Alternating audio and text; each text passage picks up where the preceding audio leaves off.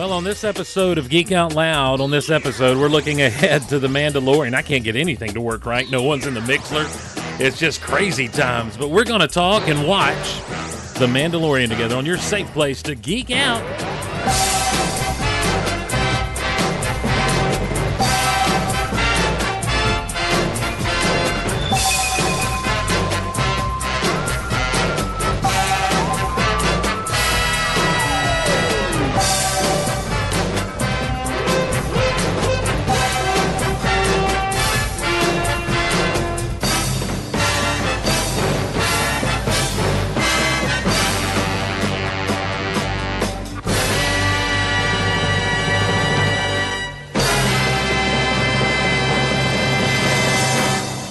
Hello, everyone, and welcome to Geek Out Loud. My name is Steve Glosson. So glad to be along with you on your safe place to geek out. This Friday, at the time of this recording, is going to be the premiere on Disney Plus of Season 2 of The Mandalorian.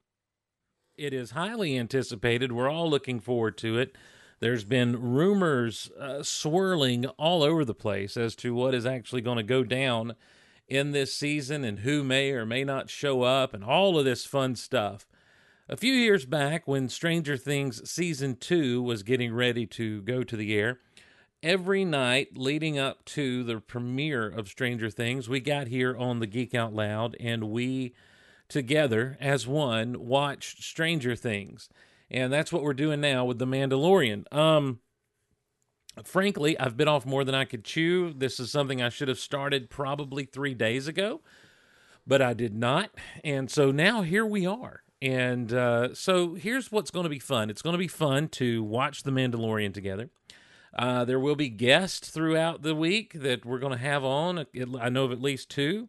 And who knows who else is going to ask when they find out this is happening to come on and do this thing with us.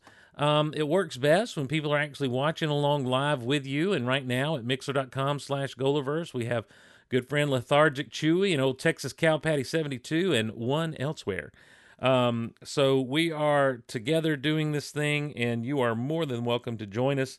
We will post in the Facebook group at geekoutonline.com/group whenever we're going live. And without further ado, let's go ahead and jump into this thing, and then we'll talk. As we're watching together, there's a lot of fun news and all kinds of fun things that are happening roundabout that we'll talk about as we watch and pay attention. I have pulled up Disney Plus, and I have pulled up Season 1, Episode 1 of The Mandalorian. And I am at 0 on the counter. 0, 0, 0, 0, 0, 0. And so that's where you want to be. And then I will count us down. I will say 3, 2, 1, play. When I say play, you hit play along with me, because as I'm saying the word play, I'm going to hit the play button or click the play button. And thus we shall be watching together The Mandalorian. And it will be fun. So get over to your Disney Plus, whether it be on the app or on your computer, however you choose to do so. And we will hopefully have much to say over the ensuing next episode or two. I have written a text to one of our future guests saying that my plan tonight is to do 1, 2, and 3. What I didn't bank on is that my wife and I would get sucked into a movie and I would start as late as I am. And tomorrow I was planning on doing 4 and 5. Wednesday, because it's a church night, I was just going to do one episode, which would be number 6, and then cap it off Thursday with the big season finale, even though my good friend Lethargic Chewy is rocking and rolling with Amando Watchalong over at geekoutonline.com/cantina in Chewy's Cantina. So there are options as to what you can do and who you can watch with. We're not in competition. It happens that, I'm doing this idea and now I'm stepping all over my good friend's toes and just hoping that he can find it in his heart to forgive me. So, hopefully I've rambled on and given you enough time to get to The Mandalorian on your Disney Plus and to get it zeroed out. And thus we shall begin with the countdown 3, 2, 1, play. And there is the Disney Plus logo, and I will give you the timestamp as to where I'm at right now. I am at 08, 9, 10, 11, 12. And so here are the new logos for Star Wars coming up. It's all the various and sundry masks, ending with the Star Wars mask. And what's interesting here is it had the beep, beep, beep of the fob, and it fades into the fob here with the device that he's got beeping, the old Mandalorian. And this is our first. I think it's great that this show opens up on the Mandalorian, even from the back as he's approaching this town. I don't understand why in all of these places they park so far from where they are actually going. That's always kind of confusing to me, but that's none of my business, none of my know-how. This is this Horatio Sands or Bobby Moynihan? It's one of those two guys. I always get them confused. But the makeup is so good, I still don't know that I believe it. And obviously there's probably some digital things being done. Look, this is the moment those doors open up and he comes walking in. It is Western all the way. I mean, it is Clint Eastwood walking into the saloon and not caring. It's John Wayne, bellying up to the bar and not worried about what the big, tough, loud man is saying.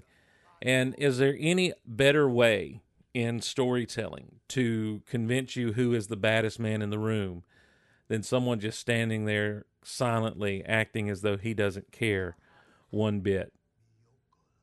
Miyoka. That's the drink, by the way, my drink. He says you spilled his drink. Thank you, sir. All these bartenders in Star Wars just always trying to get along to go along. They don't ever want anyone to get in a fight in their bar, and who can blame them? So here we go, real quick as we move forward. Of course, this episode is brought to you by our Patreon supporters, in this case, Eric Galperin. He was given a mystical sword by a mystical blacksmith in a mystical land. Eric was imbued with incredible speed and agility. He's a master swordsman as well as a ladies' man. And he can drag the ladies right to him like Mando is dragging a squid head. Oh, not like that. Oh, no. Oh, no. Is that one of the more graphic things we've seen in Star Wars? I think that scene with the squid head cut in two by those doors, I think that really harkens back to the original way that Star Wars was. I think that when you get into that type of imagery and everything, I mean, you think about the cantina scene with Walrus Man getting his arm cut off. I mean, you see the arm with the blood coming out, Luke getting his hand cut off, the Wampa not the Wampa, well, the Wampa got an arm cut off, but the Tauntaun getting cut open. I mean, there's always been the hint at these kinds of things. And then, of course, you get to episode 3, and what went down with old Anakin. So I think that type of thing really goes back to that 70s and 80s style of kind of what was acceptable violently. Alien getting cut in half by a door, that's fun. And then, of course, we missed it as I was running my mouth. It can take you hot or cold, or warm or cold. And you know what? Honestly, you immediately think, well, that means dead or alive. But we find out, maybe not. Maybe it means I can take you in awake or in perfect hibernation, as Lando would say of Han Solo. We haven't seen one of these aliens since A New Hope, since Star Wars. Just the squeaky Garandan was the guy's name in Star Wars. The Imperial Spy is what we always called him. Never got a vintage figure of that dude, by the way. That's a vintage figure we could get and not complain about having old Garandan as a vintage style figure like the retro collection, which there's been some news with the old retro collection drop today that was rumored for a while, and now we got images and definitive news today. Look, it's one thing, to say I don't want a droid to drive me. It's another thing to say I'm going to get into this pile of junk with this human. That shot there, if that doesn't give you Star Wars vibes, then you don't know Star Wars. The shot of the speeder in the distance going along is very much right out of Star Wars when Luke was going through the desert on the speeder with C-3PO. I remember the night that we got together with friends, Lethargic Chewie and others, and watched this. That was one of the things that really excited me about this show, was that moment, just seeing something that was, I mean, that's ingrained to me. Like that camera shot of that land speeder is ingrained as Star Wars to me. And so that immediately put me in the position of knowing, that this is made by people who get Star Wars from a visual storytelling standpoint as well as a storytelling standpoint. And I said way back when the sequel trilogy was being worked on, when Disney was talking and J.J. Abrams was announced as coming in as the director of Force Awakens, and they were making a big deal about, we're going to do it all on film, blah, blah, blah. I said, well, I hope that in their effort to absolutely not be like George Lucas anymore, that they don't forget that there is a visual storytelling style that he uses. There are visuals that are important to Star Wars as much as the story in a lot of ways, and it must look like Star Wars to feel like Star Wars. And that little shot of the land speeder, so minor, is also one of those things that I was talking about. Like, it must look like Star Wars to feel like Star Wars. Another thing Star Wars always did real well was creatures. Lucas had the creature shop and all that stuff, and of course, nothing ever got left on the floor with that. But it was always interesting because you could see a little bit of Earthbound in a lot of the creatures they would do. Much like this creature here, you saw the big tusks that it has, like a walrus, so it just, you kind of understand the biology and the habitat of the creature just by looking at him, because there's enough earthly about him that you get it, but he also could be a dragon, kind of thing of some sort. And so, but we only get that little bit of a shot, it's like the space slug in Empire, you don't see much of him, but what you do see, you kind of begin to piece together, how does this thing work? And you can make up, just from that little bit, you can make up all kinds of things with him. So this is the Razor Crest taking off. This is one of the first shots we get of the Razor Crest. It really, to me, invokes, of course, the Blue Man said it, that it was pre-Empire, Republic style, and it does invoke that prequel Republic look. Kind of, it almost looks like a retrofitted gunship in a lot of ways with the body style and everything, but it's a little bit bigger than a gunship, and the nose, of course, is different and everything. In collecting news, we've, Hasbro Pulse is doing the HasLab Razor Crest, which has a lot of different features in it, and I think that they have, I think there's a whole show to do when it comes to HasLab and some of the projects they've embarked upon, from and the levels of success they've had with them, from the sail barge when it all started, through Unicron. There was the whole Cookie Monster deal that I don't think ever went through, right down to the Sentinel, the Marvel Legends Sentinel, that got crowdfunded rather quickly. Now the Razor Crest got funded on there very, very quickly, and I think it just shows you the popularity of this show, and it makes collecting items from this show that much more infuriating sometimes when you get into various and sundry exclusives and stuff. Here's something I never noticed. There's an actual toilet behind the dude there, that he did indeed find it, and there it was. I like the way he shuts up the the closet real quick, but also knows that he's got him a way out. Maybe, is it Bobby Moynihan or Horatio Sands? I can't really figure out who. I heard him on another podcast talking about being in it, and they were talking about the makeup and stuff he did. Maybe I'm absolutely wrong. There's a Rhodian. There's a woman of some sort. That's Mara Jade, we'll say, just for the funsies. That's George Lucas, they say. And now he couldn't go in warm, so he's going to go in cold. To me, I understand, why that's there, and I get, why they're doing this and everything. But to me, it's just like it always seemed like it was a lot more complicated to carbon freeze somebody based on what we saw in Empire. We also saw them do carbon freezing of people in the Clone Wars in an episode where they were having to infiltrate a droid area. And so, to not give away their life signs, they all went into carbon freeze. And so, which is where Vader apparently got the idea to do that to Han Solo and eventually Luke Skywalker on Empire if he got to him. Classic, again, with Star Wars, when you're dealing with the underworld in Star Wars, you're going to deal in bars and cantinas. There were some people playing sabacc, the old Star Wars card game that survived from Tales of the EU. You just saw Constable Zuvio there. Got a little bit of help with some different parts and stuff added to his helmet, but it is Constable Zuvio. There's no getting around it. And finally, he gets his time on screen. If you're wondering about Constable Zuvio, do a quick Google search, and you'll find just how awesome this dude was and how he ruled his area with a tight fist. But then you'll also see how he swung on pegs for days because he never showed up in The Force Awakens, though he was in part of the first wave of merchandise. Here is Apollo Creed, Grief Karga.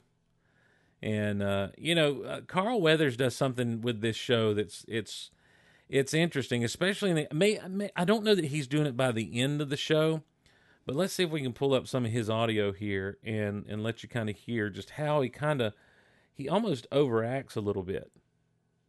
Fine. Getting that Mandalorian, or not Mandalorian, the calamari flan, which is, basically a shrimp dessert, or a squid dessert, rather. Well, I messed up and didn't let the man do his talking. Here we go. I have a bail jumper, another bail jumper, a wanted smuggler. I'll take them all. Now, hold on. There are other members of the guild, and this is all I have. Why so slow? It's not slow at all, actually very busy. They just don't want to pay guild rates. They don't mind if things get sloppy. What's your highest bounty? Not much. 5,000? That won't even cover fuel these days. There is one job. When Mando shows up, he's so gregarious and so over the top, but he really leans into kind of the bigness of what Star Wars was. There's a lot about Star Wars, and you really don't, a lot of us fans of the original trilogy didn't notice it too much in the original trilogy. We were blinded by our love for it until you start to really consider a lot of things as you get older and look at how films are made and how films evolved, and how the original trilogy seems kind of locked into a different time based on the way the camera doesn't move, based on the way the different shots and everything and wipes and all, but also based on the acting. There's a lot of kind of fast talking. There's a lot of big words, some overacting. I mean, Mark Hamill totally leaned into what Lucas was doing, and he gets a little grief for it, especially in the original Star Wars. But ultimately, that's what Carl Weathers seems to be doing here. He seems to be leaning into the melodrama of it all, which I think absolutely works, because when you juxtapose that to someone like the Mandalorian, you just kind of, it tells you all you need to know about the characters, their interaction. You don't have to have, an intense, conversation about this is why I'm this way. You watch them interact, and that tells you everything you need to know. And then if there are details that you can't get from interactions, like the Mandalorian's full backstory and why he hates droids and stuff, that will probably be important later, you get it in the form of flashbacks in this particular show. Those stormtroopers, man, it's like you're just hanging on to something. Gosh, listen, Lord Vader would not put up with that filth. Oh, Grief Karga said you were coming. I can't do a good, what's his name? Oh, Werner Herzog. What else did he say? He said you were The best in the parsec. Yeah, there we go. Here's this dude. Oh man, it's all nuts. No, pardon. Sorry, I didn't mean to alarm. I feel like that dude's got to come back around unless he's dead. Old Dr. Pershing. But yeah, this dude is just, Werner Herzog is just, there's just something about him in this, like he has just the right amount of sinister and the right amount of like, look, I'm so in control. And there's so much about this first episode, and you don't want to jump ahead too far as to what we know, but he seems like he's got all the answers. And then Moff Gideon comes along and in the words of Rowdy Roddy Piper, changes all the questions. But for this scene, and it's the same way, there's a lot of things that, you think that as you go through this episode, and I think this is one of the things that I loved so much about this episode and this show, is that you think this is going to end up being one thing. And by the end, it's a completely different thing. And that's even in the small things, as we'll talk about momentarily. It was so funny to watch how quickly fandom latched on to all of this, with some of the sayings, with some of the stuff that goes on. Yes, alive, but although I acknowledge bounty hunting is a complicated profession. Also, and I'm going to say this, they want him alive. And they're saying proof of termination is acceptable, but they are stressing we'd rather have him alive. We want the asset alive, and that's going to lead me to some speculation as we get to the end of this episode about some things that IG-11 says and that sort of thing. A lot of people were pointing out immediately this dude had like the markings of Camino on it. Camino? They're cloners, dang good ones too, according to Dexter Jetster. I tell you, those guys, the Camino ones, I think to me are one of the things that bother me the most about episode 2. I think their design was a little too, I don't know, it almost tried too hard, Master Kenobi. I do like the way they talk and move though. So this guy is an Imperial, obviously a former Imperial, but he's saying that the Beskar belongs to the Mandalorians, even though it was the Imperials who took it from them. So this is dude. I'm going to say this dude is the client here. He's a survivor, man. He's learned to play both ends against the middle, and grilled Kowakian monkey lizard. And a sad Kowakian monkey lizard. I bet he'd eat his brother. I bet he would. That's how sick and messed up those things are. Salacious crumb. So, it's not the thing about where we're at. It looks, I like the architecture gives you that Star Warsy feel. It's very Tatooine. It's very, and I know we're not on Tatooine, but like it's the architecture we were introduced to in Tatooine. These type of walls, the staircases, the corners, the smooth corners, and that sort of thing. And so now, as we're underground, we've come from a realm where it feels Star Wars, to now it's even a little more alien, but it's got that quote unquote used future look. And there's that Death's Head insignia that was always on Boba Fett. And I think there are questions to be asked about that. Is that a clan symbol? What is going on there? And I'm sure there are people who, according to books and comics, know better. But I also think it's something that could be fleshed out in the show. Dave Filoni, who's a big part of this, really has delved into the Mandalorian culture a lot. Almost, boringly so in some instances by my reckoning.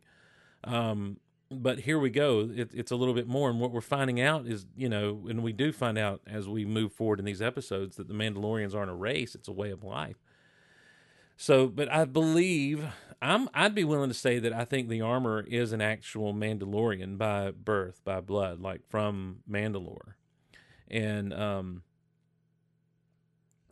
think that'd be something we may find out about her. The horns on her helmet, are very reminiscent of the Darth Maul horns that some of his followers, when he was running things on Mandalore, that they added to their helmets. I'm not saying she was one of them, but it may be that as an armorer, she's also a keeper of the history. And so, I just feel like it's connected to that somehow. She doesn't just have horns on her head for the fun of it. It's not just like, oh, this looks really cool, There's a reason behind what she does. Even the face mask, her face mask looks less like the Mandalorian thing. It's got much more of a design to it. It almost honestly looks like Republic guards in the way their helmets would do. Not that they had anything to do with Mandalorians, but, maybe it harkens back to their role in the war, during the Clone Wars and everything, in their dealings with the Republic. I don't know. I'm just saying it wouldn't surprise me if on the Armorer, she's also the keeper of Mandalorian history. So this is the first bit of flashback we get, and I remember watching this and just being absolutely tickled pink that I think here we see an actual droid ship fly over. Or maybe we don't see that yet. We just see, all the destruction and devastation and everything. Yeah, we don't see that quite yet. But at some point in one of these flashbacks, one of the first things we see is like a droid ship fly over, and I was just like, oh my gosh. It's the Clone Wars. It's the era of the Clone Wars. And so, and it makes sense based on the fact this is only like 5 years after Return of the Jedi. And so it makes sense that this man would have been alive during that time. The iris out there is classic Star Wars filmmaking. George Lucas was not as scared. He was not scared to he was not scared to use the different wipes and everything, whether it's from left to right or diagonal or the iris in or the iris out. He would do that kind of stuff. And it's just, it's great to see it a little more blatantly than what it was given to us in the sequel trilogies. Because it looks and feels like Star Wars. And of course, when you've got Filoni, who is such a great filmmaker or who is a student of George, and Favreau, who's such a great filmmaker, doing this stuff, they're going to get those things right. They're going to notice those little nuances and the things that really do make it feel like Star Wars. So now we're on this, and I don't know that do we ever get told what these planets' names are? In fact, by the way, I had my subtitles up, but I don't know if they're up anymore. Would they have just cut off for no reason? Who knows? Who can really say?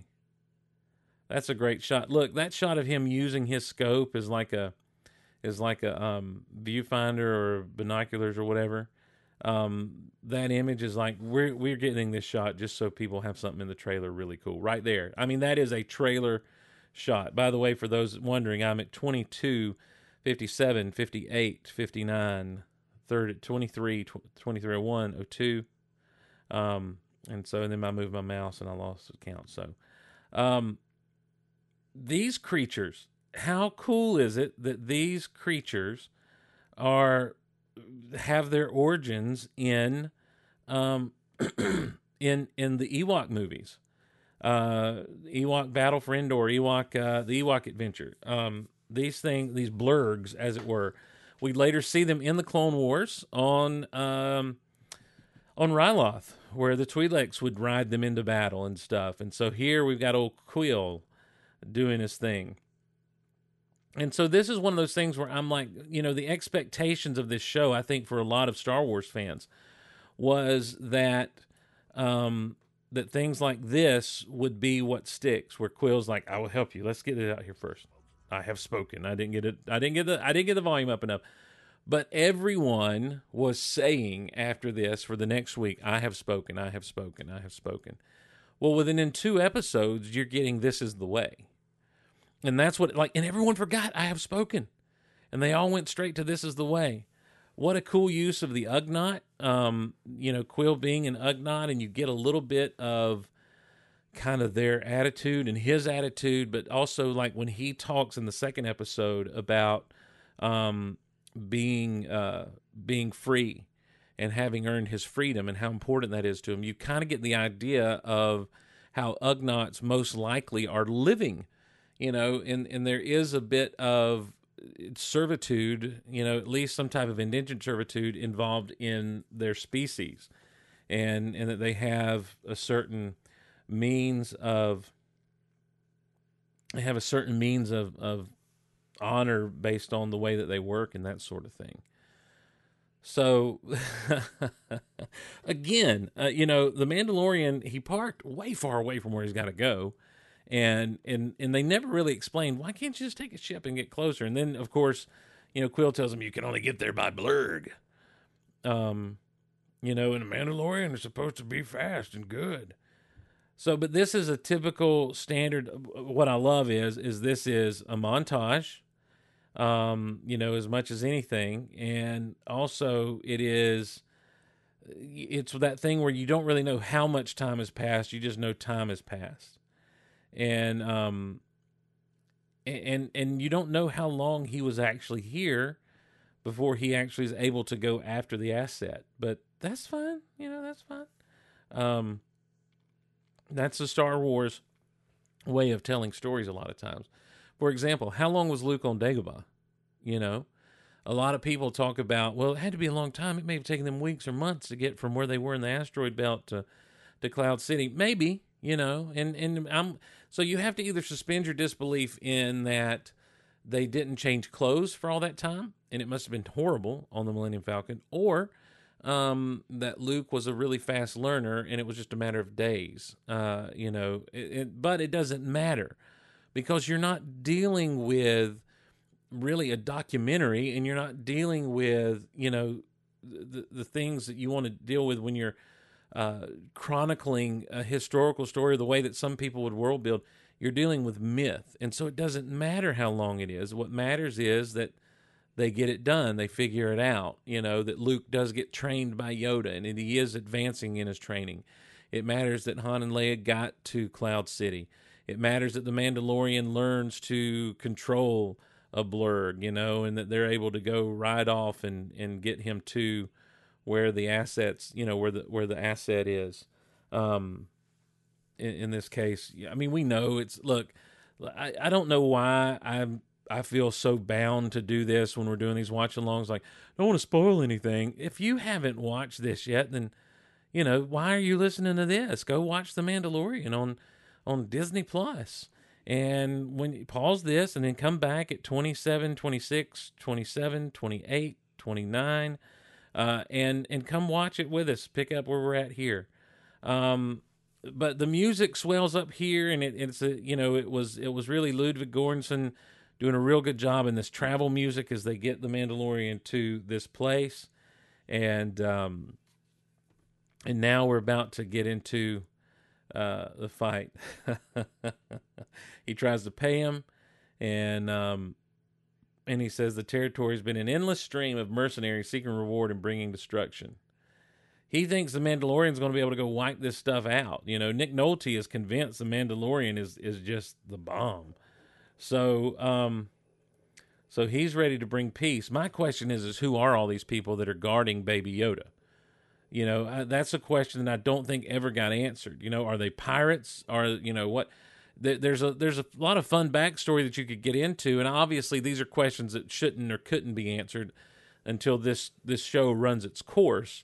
But it does beg the question, like, where'd they come from? And there's the I have spoken. Everyone's like, oh, I have spoken. That's what. The night this was premiering and we were watching with some friends and everything, I remember, because you're talking about a 50-year-old, and of at least interest to this former Imperial and everything, and this doctor guy, and I'm like, what? We were talking about, what could it be? Who could it be? There's some Nikto down there. There's a Klaatu. I don't see a Barada. But we were talking about who could it be, and we kept going back and forth. Is it some legacy character? Is it this? Is it Ezra? And I'm like, well, Ezra 5 years after wouldn't be 50. And there's IG-11. A bounty droid is all he's referred to here. And so he's now giving us, and look, y'all, this is so cool. Like, here's the thing, watching this dude and watching how he spins around and moves this droid, it's just like, I never imagined in my wildest dreams that this is how IG-88 would move around. IG-88 was one of those classic must-have action figures from the original trilogy. He was there on the Star Destroyer with Boba Fett and Bosk and Dengar and Forlom and Zuckuss and so here this dude comes. I don't know why they didn't just make it IG-88 instead of IG-11. It's none of my business. But the way he moves with the different parts spinning and the stuff going on, but this also opens up some mystery. He says, "I thought I was the only one on assignment." He says, "So was I," and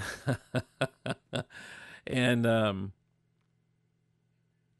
and now they're having discussions about the whole nature of the business. I've already given them the writ of seizure.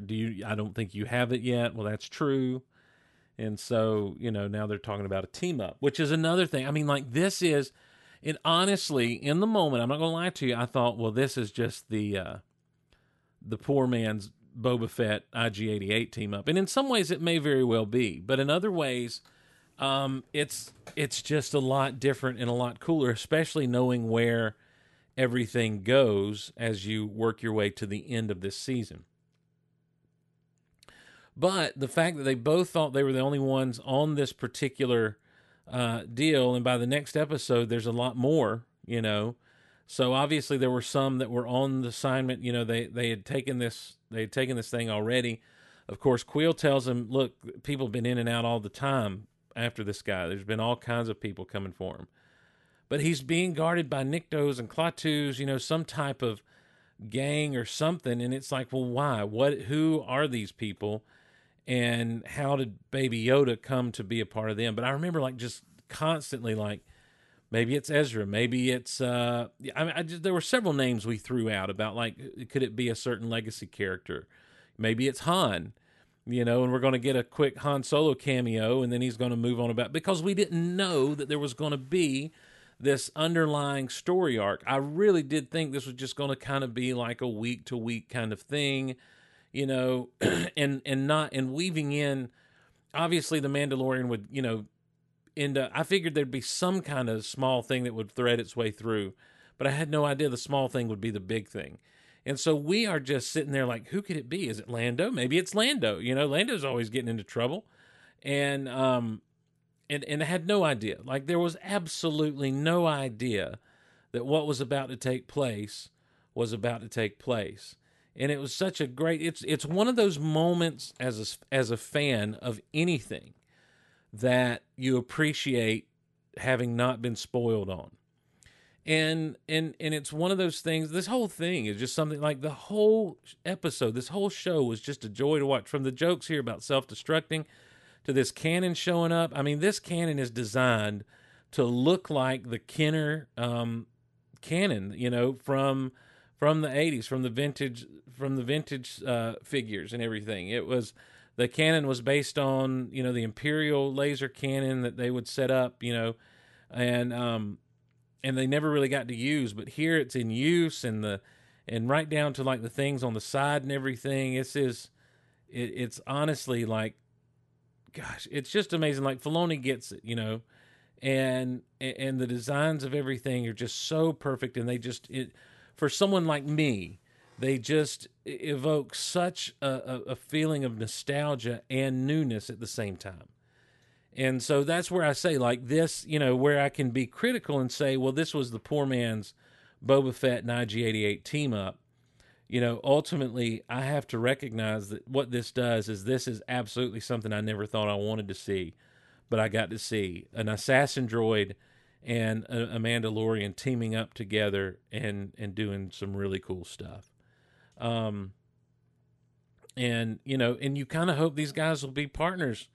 So that's the other thing, is you're watching this whole thing and you're this can only lead to great places. This can only, it can't get better than this.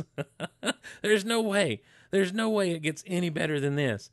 And here in a moment, it absolutely does. It's just, and they go in a direction now that you never thought Star Wars would go in again.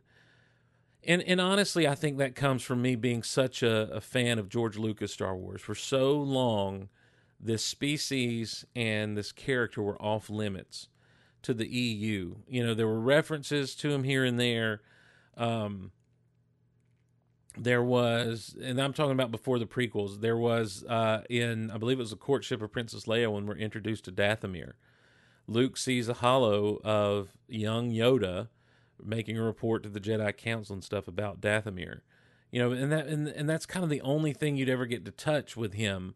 There was a Yoda species in the Knights of the Old Republic, but nothing ever is really explained or anything. And so then this happens, and this little cradle opens up, and there he is. You see and I remember just seeing, I'm like, what in the world?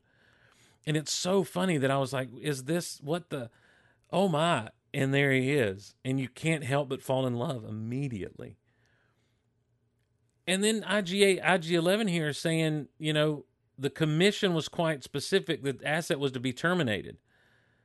That was not specific in the commission. There's something going on. IG was commissioned by someone other than the client that commissioned the Mandalorian. Because the Mandalorian was told bring him in alive, but I understand that things happen. And I mean, look, I'm sorry, finger touching finger, if that doesn't give you 80s nostalgia, then you don't know the 80s. I mean, that should harken back immediately to, honestly, to E.T.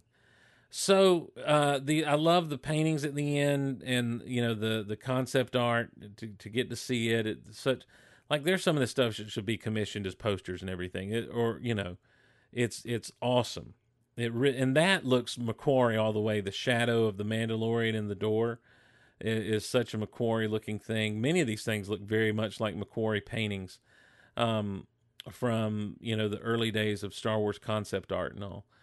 Oh my goodness, it just, man, what a great way. And the other thing, and I know I may be in the minority on this, because a lot of people have learned to binge, and they've learned, like, oh, you got to binge for it to be any good. And one of the things I absolutely love about the show is you cannot binge it. The minute it was available, each episode was only available the next week. You had a week to kind of sit with it, to rewatch it if you wanted to, and to really get to know it. Good night. That right there with IG-11 and The Mandalorian together is just great. That's a great shot. Him on a blurg. I want them all. Is there an Art of the Mandalorian book yet where these things are found? Because it is glorious. All right.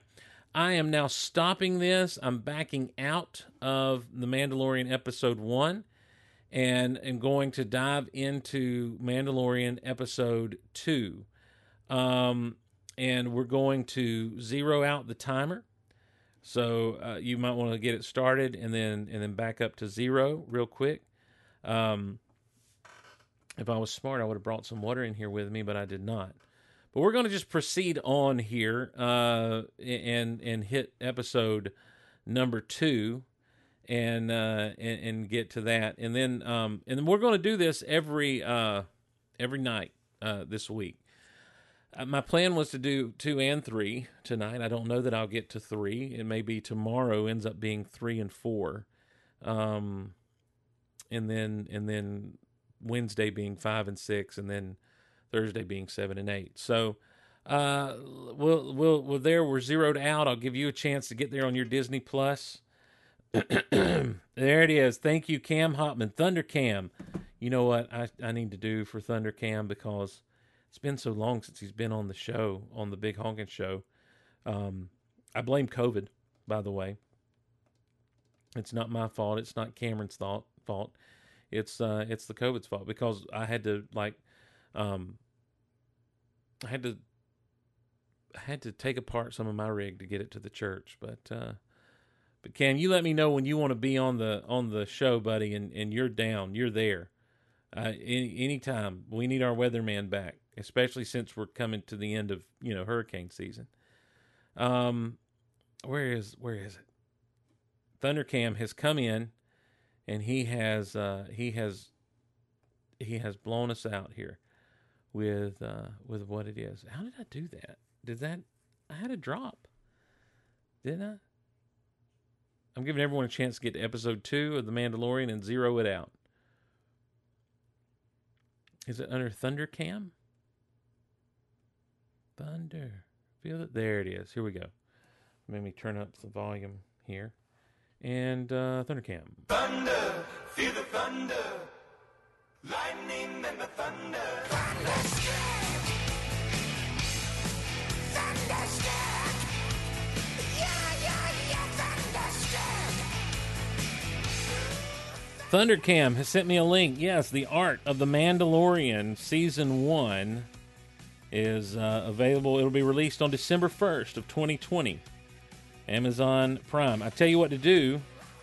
Go over to geekoutonline.com or geekoutpodcast.com. Use the Amazon links there and pre-order your copy now of The Mandalorian, The Art of the Star Wars, The Mandalorian Season 1, and help the show out in doing so. When you use those links, it does help us out. We haven't promoted those in a long time because of kind of how the podcasts have kind of waned in recent months, and so we haven't really promoted those links. Clear your cookies before you click on them in case you've used other links here and there, and that'll make sure that we get a little kickback from Amazon on your use of them through our links. Also at those at geekoutonline.com and geekoutpodcast.com and bighonkinshow.com.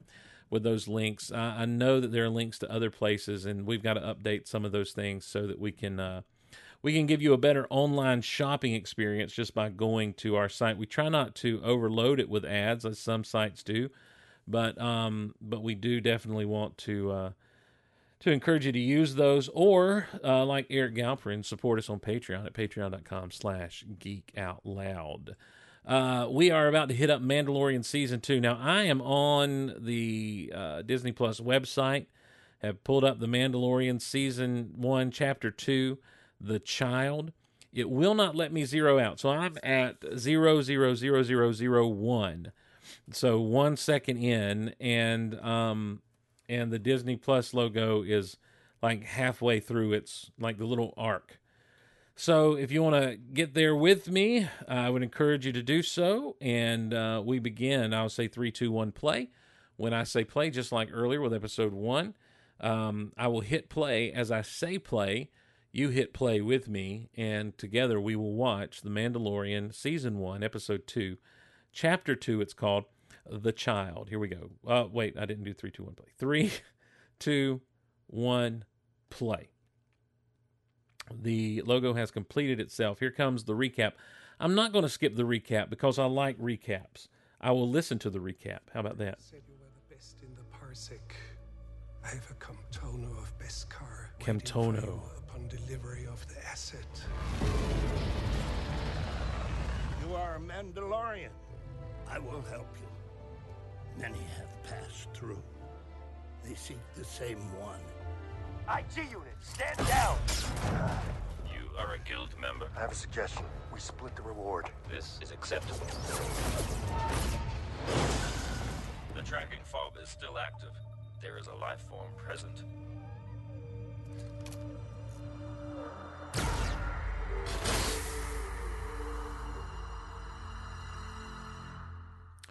And here we are. Now we're back to the Lucasfilm intro. It gives the option to skip it, but I'm not going to. The Lucasfilm intro, as well as, do we get there are the masks, the Vader, the BB-8, 3PO, Kylo, R2, X-Wing pilot, Biker Scout, Stormtrooper, and Mandalorian, and then the Star Wars logo, which a lot of people are like, it doesn't look like a Star Wars logo. I don't know if it's because it's not stacked and it's long, but I never had a problem with it. Love these little lizard things, man. Again, this level of world building is the level of world building that Lucas would do. You might not always get the name of the planet you're on, but you would definitely get a sense of what the planet is all about, and in a sense of the life forms on the planet. In this case, those little lizard things. This egg, man, just trips me out with Baby Yoda. He just chilling, going right along with things. As these little critters start moving about, look, for all you didn't get to see Baby Yoda, now they're like, here he is. Look at him. Get a look at him while you're doing this. All these critters running around chasing him remind me of the tiny little dinosaurs in Jurassic Park 3. You know, the little dinosaurs that seemed cute and nice, and then they all ganged up on someone and ate. And I kept thinking, is that what's about to happen? But then they scatter, and so you know something's not good.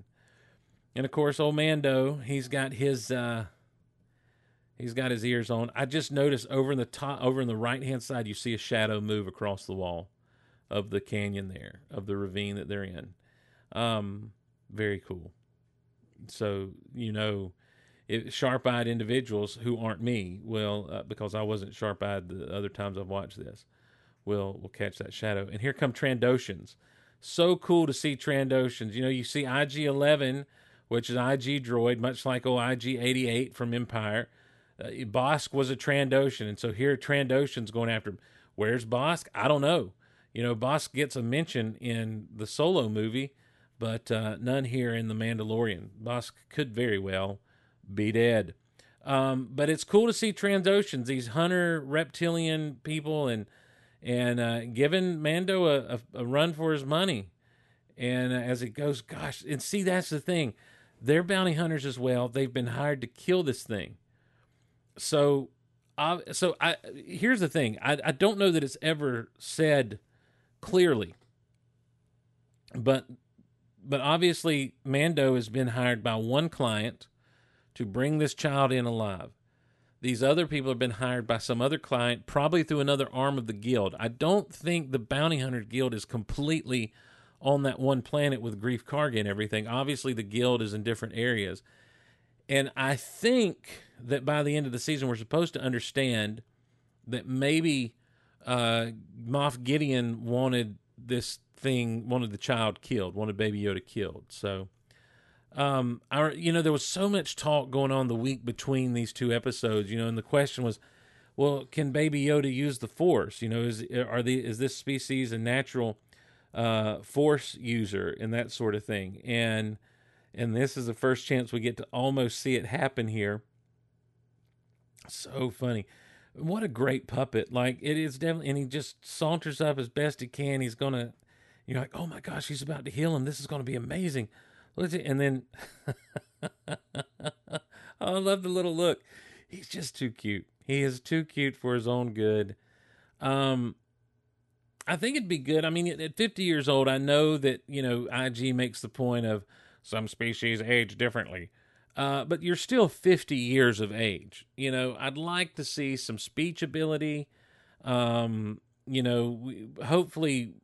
this little character will get fleshed out a little bit in season 2, and we'll be able to see exactly kind of how he thinks and what he's really all about, as we move on, because we call him Baby Yoda, but he's 50 years old, so, I think that's one of those things that have to be made. So, I believe the dog is going to bed.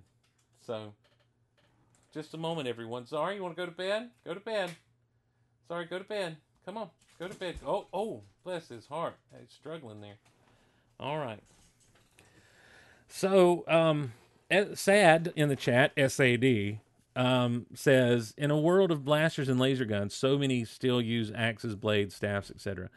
There was there's a YouTuber who does a YouTube series within his YouTube channel called Star Wars Follies, and one of the things he pointed out was the Return of the Jedi figures. So many of them came with staffs and sticks and that sort of thing. The people from Jawas Palace and the Emperor had a cane. Akbar had like a baton. And, of course, all the Ewoks. So this is where everyone just got so excited. He was disintegrating Jawas, And they were like, that's why Vader told Boba Fett no disintegrations. Well, okay, sure. But I think I don't think we ever need explained to us, what it is that Vader feels like he has to tell Boba Fett no disintegrations for. I think that it's abundantly clear that apparently Boba Fett doesn't mind disintegrating people. And so, and Vader knows that. So he says, no disintegrations. This whole climb up, and I know I'm not the only person to say this, But I did think this back when I first watched it. This whole climb up the sand crawler. Well, I'll tell you, the first place I really thought about it was, back in the first episode with the speeder going out across the ice, there was the one shot that was very much a shot right out of Star Wars. Then, as you got the shot of, and look, I'm sorry, real quick. This is Indiana Jones all the way right here. Indiana Jones and Last Crusade, running along the side of the canyon wall there. But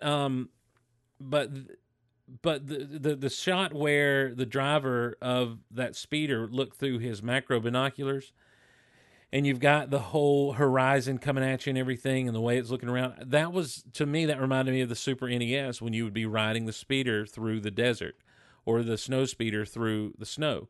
Here, it just absolutely is the level on Super Star Wars for Super Nintendo, where Luke is having to run the gauntlet through the sandcrawler, and and I mean, little with all the hatches open up. That's our Batman 66 shot right there. Someone coming out of the window while he's crawling up the side of the wall. Like, that was a celebrity. You don't know this, but that was a celebrity Jawa. He was like the Sammy Davis Jr. of Jawas. And that guy right there was like, well, he's no more anyway, so it's fine. But yeah, that honestly, that's the Batman 66 look. Oh my gosh. Like, they're messing up the sandcrawler to get rid of him. Like, that's how serious they are about him not coming onto their sandcrawler. Oh, such a great moment. Just to reach up and grab. I mean, look, that's right out of action movies. Oh. There he goes. I mean, it's got an air of comedy about it, as much as anything else. This, after all you just saw with all the intensity and, you're getting just eat up with cute with Baby Yoda. You're getting all the shots of Baby Yoda, which I think is absolutely great because, there is the thing they could have done where he just kind of, and there are episodes where he just kind of sticks Baby Yoda off to the side. But after seeing him for so short a time at the end of that first episode, to get to see him so clearly, so much through this episode is exactly what needs to happen. You almost want to overload everyone with Baby Yoda. And so, and then to see these Jawas do this to this ship, to absolutely loot it like they're some kind of sand people or something, and knowing that they're just going to go sell it and everything.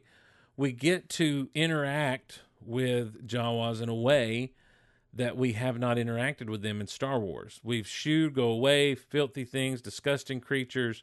We have, we've seen Uncle Owen wheeling and dealing with them and that sort of thing, but we've not actually sat down and got a feel for the culture and for the bargaining and that sort of thing as much as we will here momentarily with Quill and the Mandalorian and they're called the Off-World Jawas. If you want a timestamp, I'm at 10:22, 23, 24, 25, 26, 27, 28. So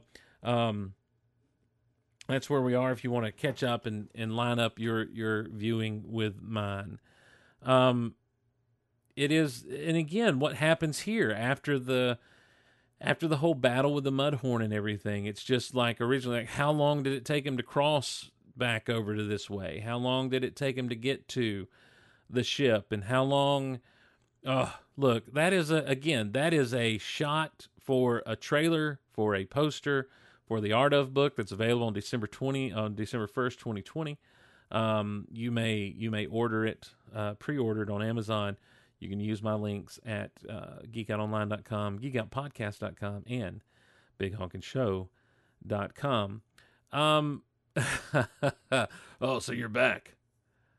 Gosh. And then this moment, look, the moment with Baby Yoda, it's great because there's so much exposition and expository stuff going on here without just telling you or boring you. Oh, it's wonderful. I didn't realize I had to turn my closed caption back on. I'm sorry. So I just, it's so great. The Jawas still, they don't destroy. I think that's kind of an important point to be made.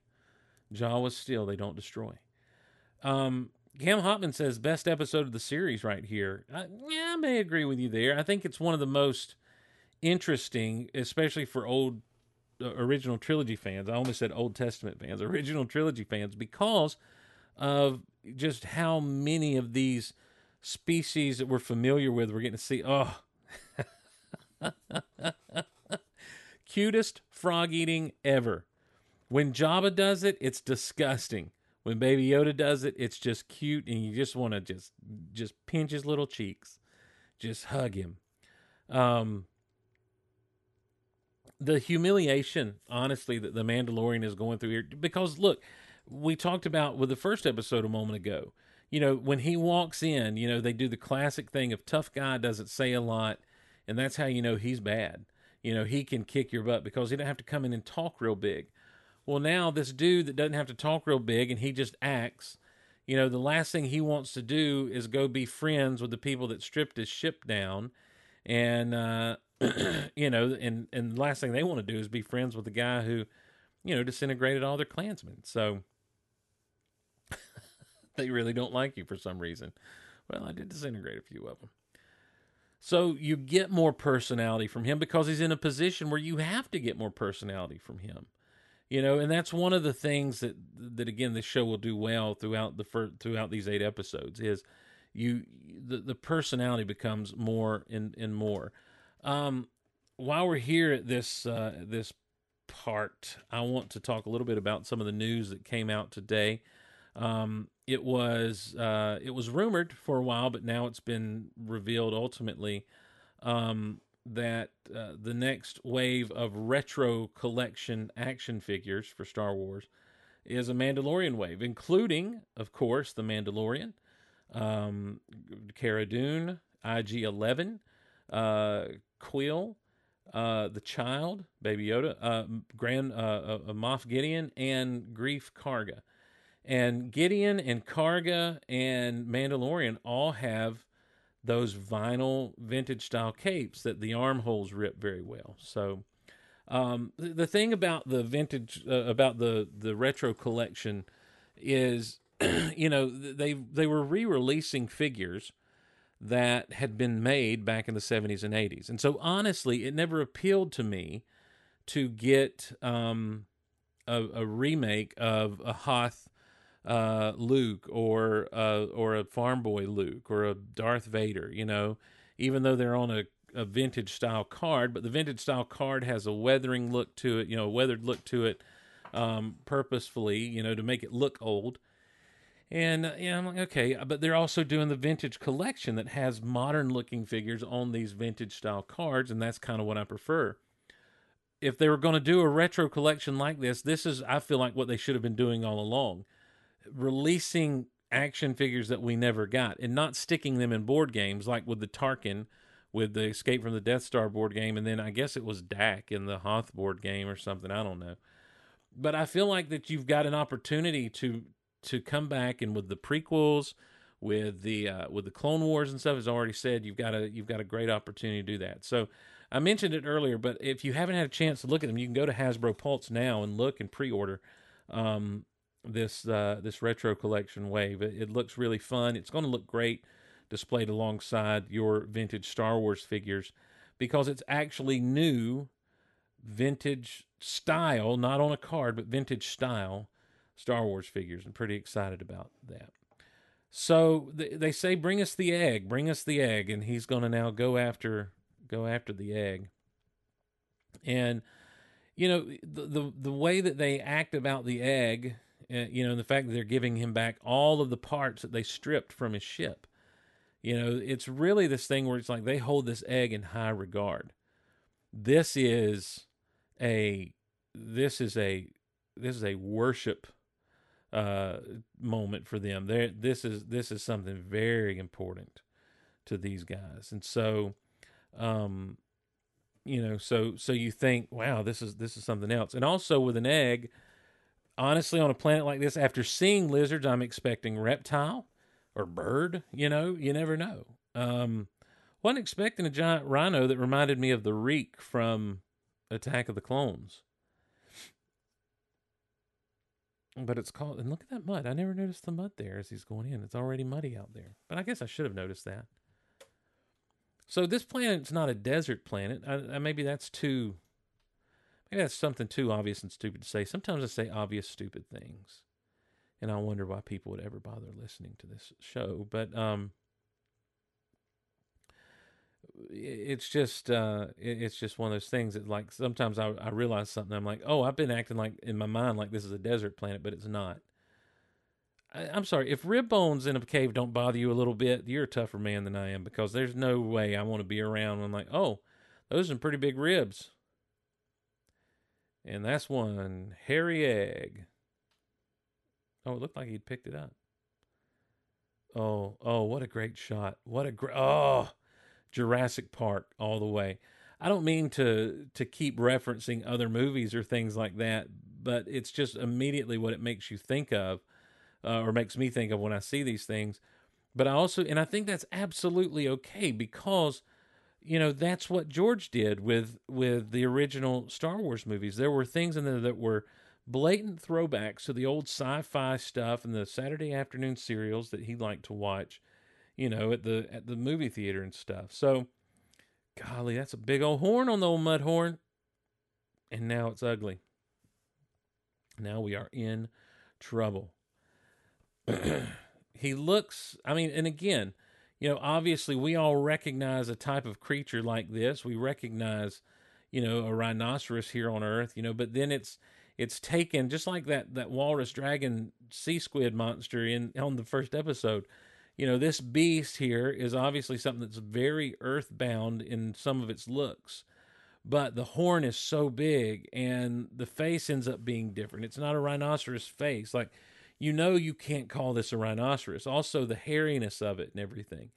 And it's just a great way of designing creatures that, that was tapped into early on in Star Wars. Again, the familiar without being too familiar. Yeah, obviously the Sarlacc pit, there's some slow motion for you in Star Wars. We don't get that a lot.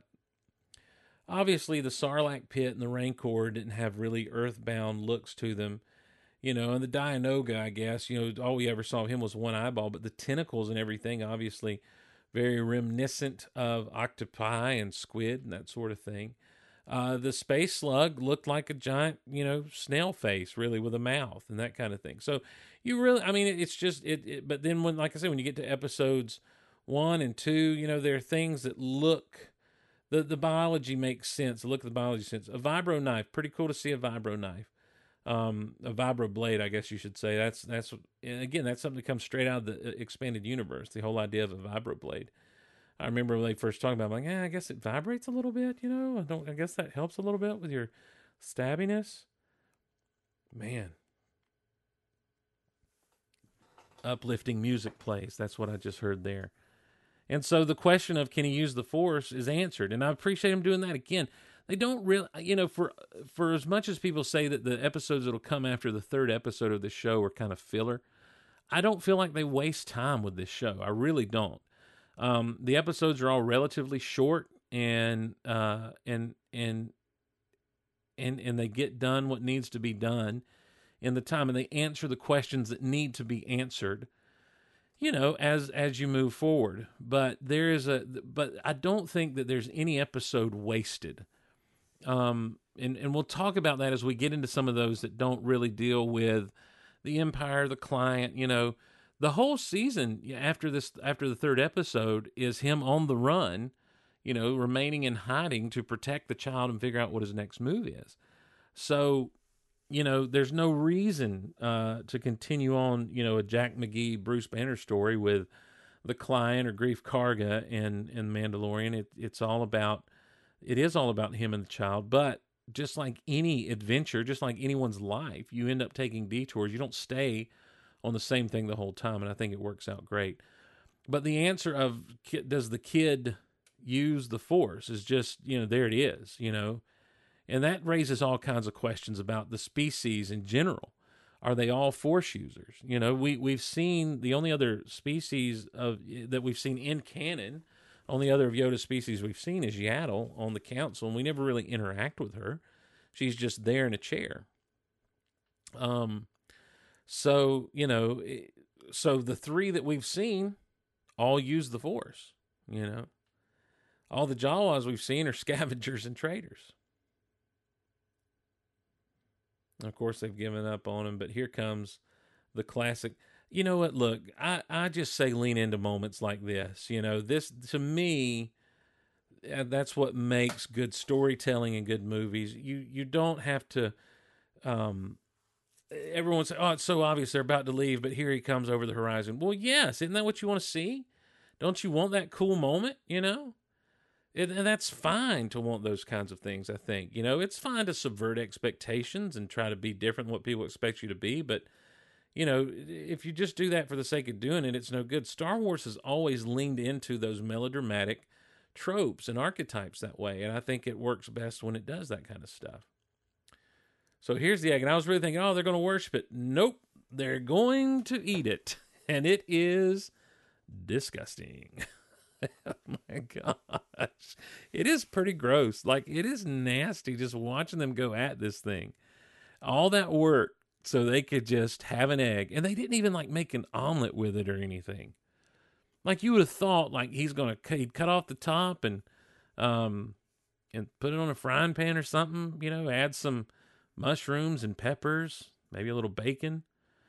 Go get that mudhorn and, get some mudhorn belly and put in there. But no. We're just going to dip our hands in and eat it raw. Like they're training for a fight in Rocky or something. Gross. Disgusting. Where are we at here? No one else talking in the chat too much. Everybody's watching The Mandalorian. Good deal. That's fine.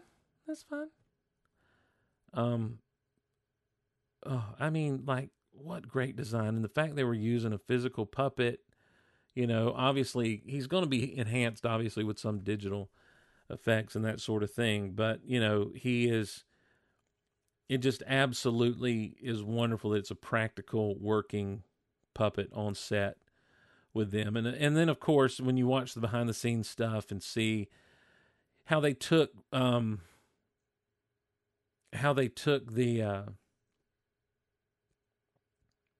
Yoda species fears Force users and kicks them out. That's why we only know 3 members that have. Maybe Cattle Boss. I think maybe they're just a rare species across the galaxy, or maybe they're actually created by the Force. Maybe they are the Whills. Anyhow, the practical effects. Oh, the what they call the volume. It is the evolution of the technology where they'd actually have something filmed and do it, in front of a big screen. Superman did that a lot. They used that screen a lot to have him fly in front of. There's the whole shot where Lois says goodnight to him on the balcony, and it's a one shot of him flying away. You see him flying away as she's turning around, and the camera never cuts away from her walking into her apartment, across the apartment, the doors being knocked on, and she opens it, and it's Clark. And the way they do that is, it was front screen projection. And so Superman's on that. Well, the volume is this amazing thing. You need to watch the behind the scenes stuff because it is absolutely amazing to see this room that is almost 360 degrees around. So you get the whole landscape and everything, and they're really almost on a set. And it's just absolutely astonishing the way they can do this stuff now. It's the next step of that. It is the evolution of front screen projection, and it's really, really cool. And so to have those types of things, so you're not relying so much on blue screen, to have the practical effect of Baby Yoda on set, and even to have, look, Quill's mask, you can tell it works like the old Creature Shop mask used to, where the person has more headgear on than a mask that is being controlled. Apparently, I would imagine he's being controlled off screen by someone moving the eyes and the mouth and the lips and everything. And as the lines are delivered. And then, of course, Nick Nolte would come in and do the voiceover. And good luck with the child. May it survive and bring you a handsome reward. I love how I have spoken. And I love how people thought I have spoken. After This Is the Way was said, I have not heard anybody on any of their little podcasts or anything do the I have spoken stuff. I just think that, I think that's one of those neat things about this show is just how quickly people jumped on board with with things that, just like we do on the internet, they'd run into the ground. But good times here with that, and looking forward next. So now the Razor Crest is all fixed. We're about to take off, and I love just the nod. And I'll remember that moment where Quill waves and all he does is nod back, because that's, to me, there's an important thing that happens. I believe it's in the next episode that really kind of irritates me a bit. And to me, it's the one thing about this show that I don't really care for. Maybe 50 in Coruscant years, but Yoda's child. But I mean, there's a standard galactic means by which you measure time. In the chat, someone says the child may be 50 in Coruscant years, but maybe Yoda in the child's homeworld takes 10 to 25 years to orbit their star, so he's only 2 to 5 on his planet. There is a standard galactic unit of time, and so 50 years would be 50 years wherever you go, regardless of how many revolutions around your home star your planet makes. There's Baby Yoda waking up, bless his little heart. So 50 years is 50 years. And yeah, I mean, I just think the species explains the slow aging, but again, slow aging doesn't necessarily mean slow maturity, because if it does, then it doesn't matter that Yoda's 800 years old, training Jedi. He should have the maturity of not an old man. So I think that the concept's great, but I don't know that the concept, if you flesh it out too much, really works. Gosh, I love the shot of him all busted up carrying that egg too. That's a good shot. Or the artwork is anyway. I just really like, I mean, these paintings are just so cool. This painting with the Sandcrawler and the Razor Crest looks like a Macquarie painting. Obviously, as I said earlier, they're all done up to look like Macquarie paintings, but some of them just absolutely, to me, remind me of that old artwork you used to kind of thumb through in some of the other Art of books. The Mudhorn concept looks great, and it looks like they kind of finished what they started with there. See, right there, that's a Macquarie concept artwork right there. The Razor Crest ship with the Mandalorian in the foreground and Quill up in the background doing that. Oh, look at that little guy. Just look at him. How precious. Well, I don't have it in me, I don't think, on tonight to do another episode. So tomorrow night, I had originally planned on doing episodes 4 and 5 with, I believe Lucas is going to sit in with me tomorrow night, but tomorrow night we'll do episodes 3 and 4, which is great. We get to finish off this first 3-episode arc and get introduced to Cara Dune and Blue Shrimp and everything else. We see ATSTs. It's going to be a good time. So I hope you'll join us then when we all get together to do that, as we watch along The Mandalorian, leading up to the big season premiere this coming Friday of Mandalorian Season 2. I am greatly looking forward to it. I know that in some ways I'm probably setting myself up for some level of disappointment, because, this was so good. How can the next season be nearly as good? And I got to tell you, I don't know the answer to that. I just hope and imagine that it's going to be just a great time had by all.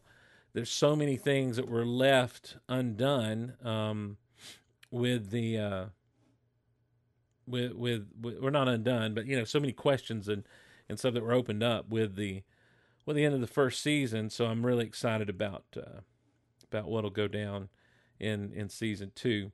Little bit more news to maybe discuss and chit chat about really quickly. Let's see. There were some other things that were released and kind of talked about just a tiny bit today as far as the old toy news goes. And I tell you, a great place to hang out and go check out toy news is Chewy's Cantina over on Facebook. If you're on Facebook, easiest way to get there is go to geekoutonline.com/cantina. It'll take you straight to the Chewy's Cantina group. It's a private group. You can ask to join up. And it's collectors helping collectors in there, but also there's always different news and stuff posted. to kind of keep everyone up on what's going on and what, and what's happening in stores roundabout and that sort of thing. They do sales on a regular basis. I believe there's a sale this week, and so you can get over there and find out all the details on that. I don't want to speak out of turn, but I know there's another sale coming up pretty soon. It is a great group that will help you so much with your collecting needs, and especially with modern stuff and newer stuff. But if you're an old school collector, you collect the vintage stuff, we've got a lot of vintage collectors in there too that are willing to help you out. The vintage collection, Grand Moff, or not, I keep calling him Grand Moff, but Moff Gideon, as well as the armor, were revealed today. We already talked about the retro collection Mandalorian wave that's going to be coming. There were also some Black Series figures revealed today. One is the Mandalorian with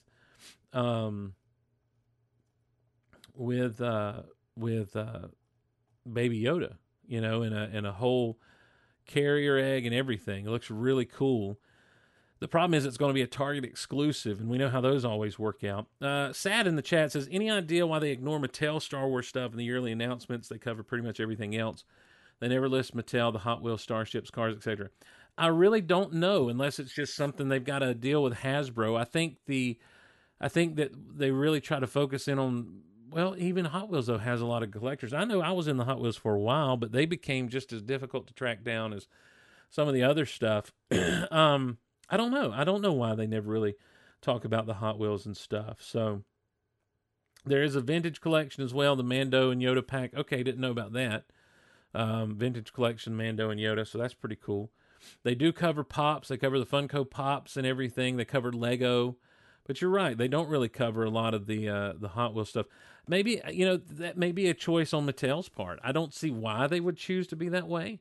I know that Hasbro does stuff that they're doing, like their Fan First Fridays or whatever, and so they'll kind of roll around and do their stuff just that's Hasbro exclusive. The StarWars.com stuff, though, you would think that they would promote that. When it comes to that kind of stuff, though, you never know what goes on behind the scenes. Because I would say, explain to me this. Why in God's name would they continue to do these Target exclusive this Target exclusive stuff when it goes online? It's sold out in pre-orders. Now, pre-orders sold out in like under a minute, and then hear how many collectors miss out and act like it's no big deal. They leave money on the table. And that absolutely astonishes me. So so my thing is, what's the business model that says it's okay to leave all this money on the table and to screw over collectors this way? Mattel, honestly, I don't know how they're doing with the Hot Wheels stuff right now, but I'll tell you this. I know with like the He-Man Origins stuff, there has been, at first it was like, well, are we going to get it? Are we going to get it? But then, like, it seems like everyone that wants the He-Man Origin stuff is getting the He-Man Origin stuff. I could have walked out of our Walmart the other night if I wasn't with my wife and didn't talk myself out of it. I could have walked out with the entire first wave of the He-Man Origin stuff. And they're even talking about how toward the end of this year, they're not going to be exclusives to Walmart anymore. And so Mattel is obviously considered, some things, and is trying to do it right. The other thing, it's like, what's up with the Walgreens exclusive? Early on, I was able to catch a couple of Walgreens exclusives back, and I say early on in my Black Series collecting, I'm talking about like 2013 and stuff. But as time has rolled on, like, Walgreens exclusive means you're going to be paying out the nose for it on eBay, basically. And I don't mean to complain, and I don't want to turn into like we've had a great time watching The Mandalorian. But I'm saying, like, to me, there's a lot of things that just from a layman's perspective does not make sense with some of this stuff. If you do find yourself struggling with the distribution and not being able to find stuff, I can't say anything about the exclusives, but I can tell you that over at Chewy's Cantina, geekoutonline.com/cantina, you'll find people that are willing to help you out and not charge you scalpers prices when they find things. We have a dude in there named Jim who is actually he works with Entertainment Earth, and he's really good about helping people get what they need. So I would absolutely, if you're a collector, join up over there. It's fun. People aren't complaining and griping about all the stuff they can't control like I just did. They're not fussing about repro or no repro. They're not, they're not dogging on people for what they collect or what they're looking for. They're just really out to help one another. Right now, there is a claim sale going on. A claim sale is where people post items they have for a set price, and you can claim it, or you can just bypass it and not worry about it. It will end on the 27th. That is tomorrow at 12 a.m., or I guess in just a few hours it'll end. I don't know how that works. I don't know if it's like tomorrow night at midnight or tonight at midnight. But let me just give you an idea of what is. Oh, it's tonight. I just see. Let me give you an idea of what's been on this claim thread here, just so you can kind of get an idea of the variety of things that are on here. There's Star Wars Micro Machines. It looks like Action Fleet. There is a DC Universe Classic Mr. Freeze. there's a 2010 Clone Commander Colt. I believe that might be even a 3 3/4 inch, but it was a rare one apparently. Both versions of the Black Series Darth Revan. There's a 1985 G.I. Joe Mail-Away Wolverine vehicle that's up there. Their retro collection figures up there. More G.I. Joe stuff. There are... Good night. I don't know. I don't even know what that is. There's stuff that I don't even know what it is. Higher end collectible stuff. McFarlane toys. There's a blue snaggletooth someone sold here on the thing. Transformers. Good night. Complete Yoda. Vintage Yoda. Oh my gosh. Omega Supreme with box. Complete. 1985. He looks like he's all there. If I had $300, I'd buy him. So just all kinds of stuff. And this kind of stuff will pop up. We also have Wanted Wednesdays, where if there's something specific you're looking for, you can ask, and maybe people can help you find what it is you're looking for and that sort of thing. The point is, geekoutonline.com/cantina.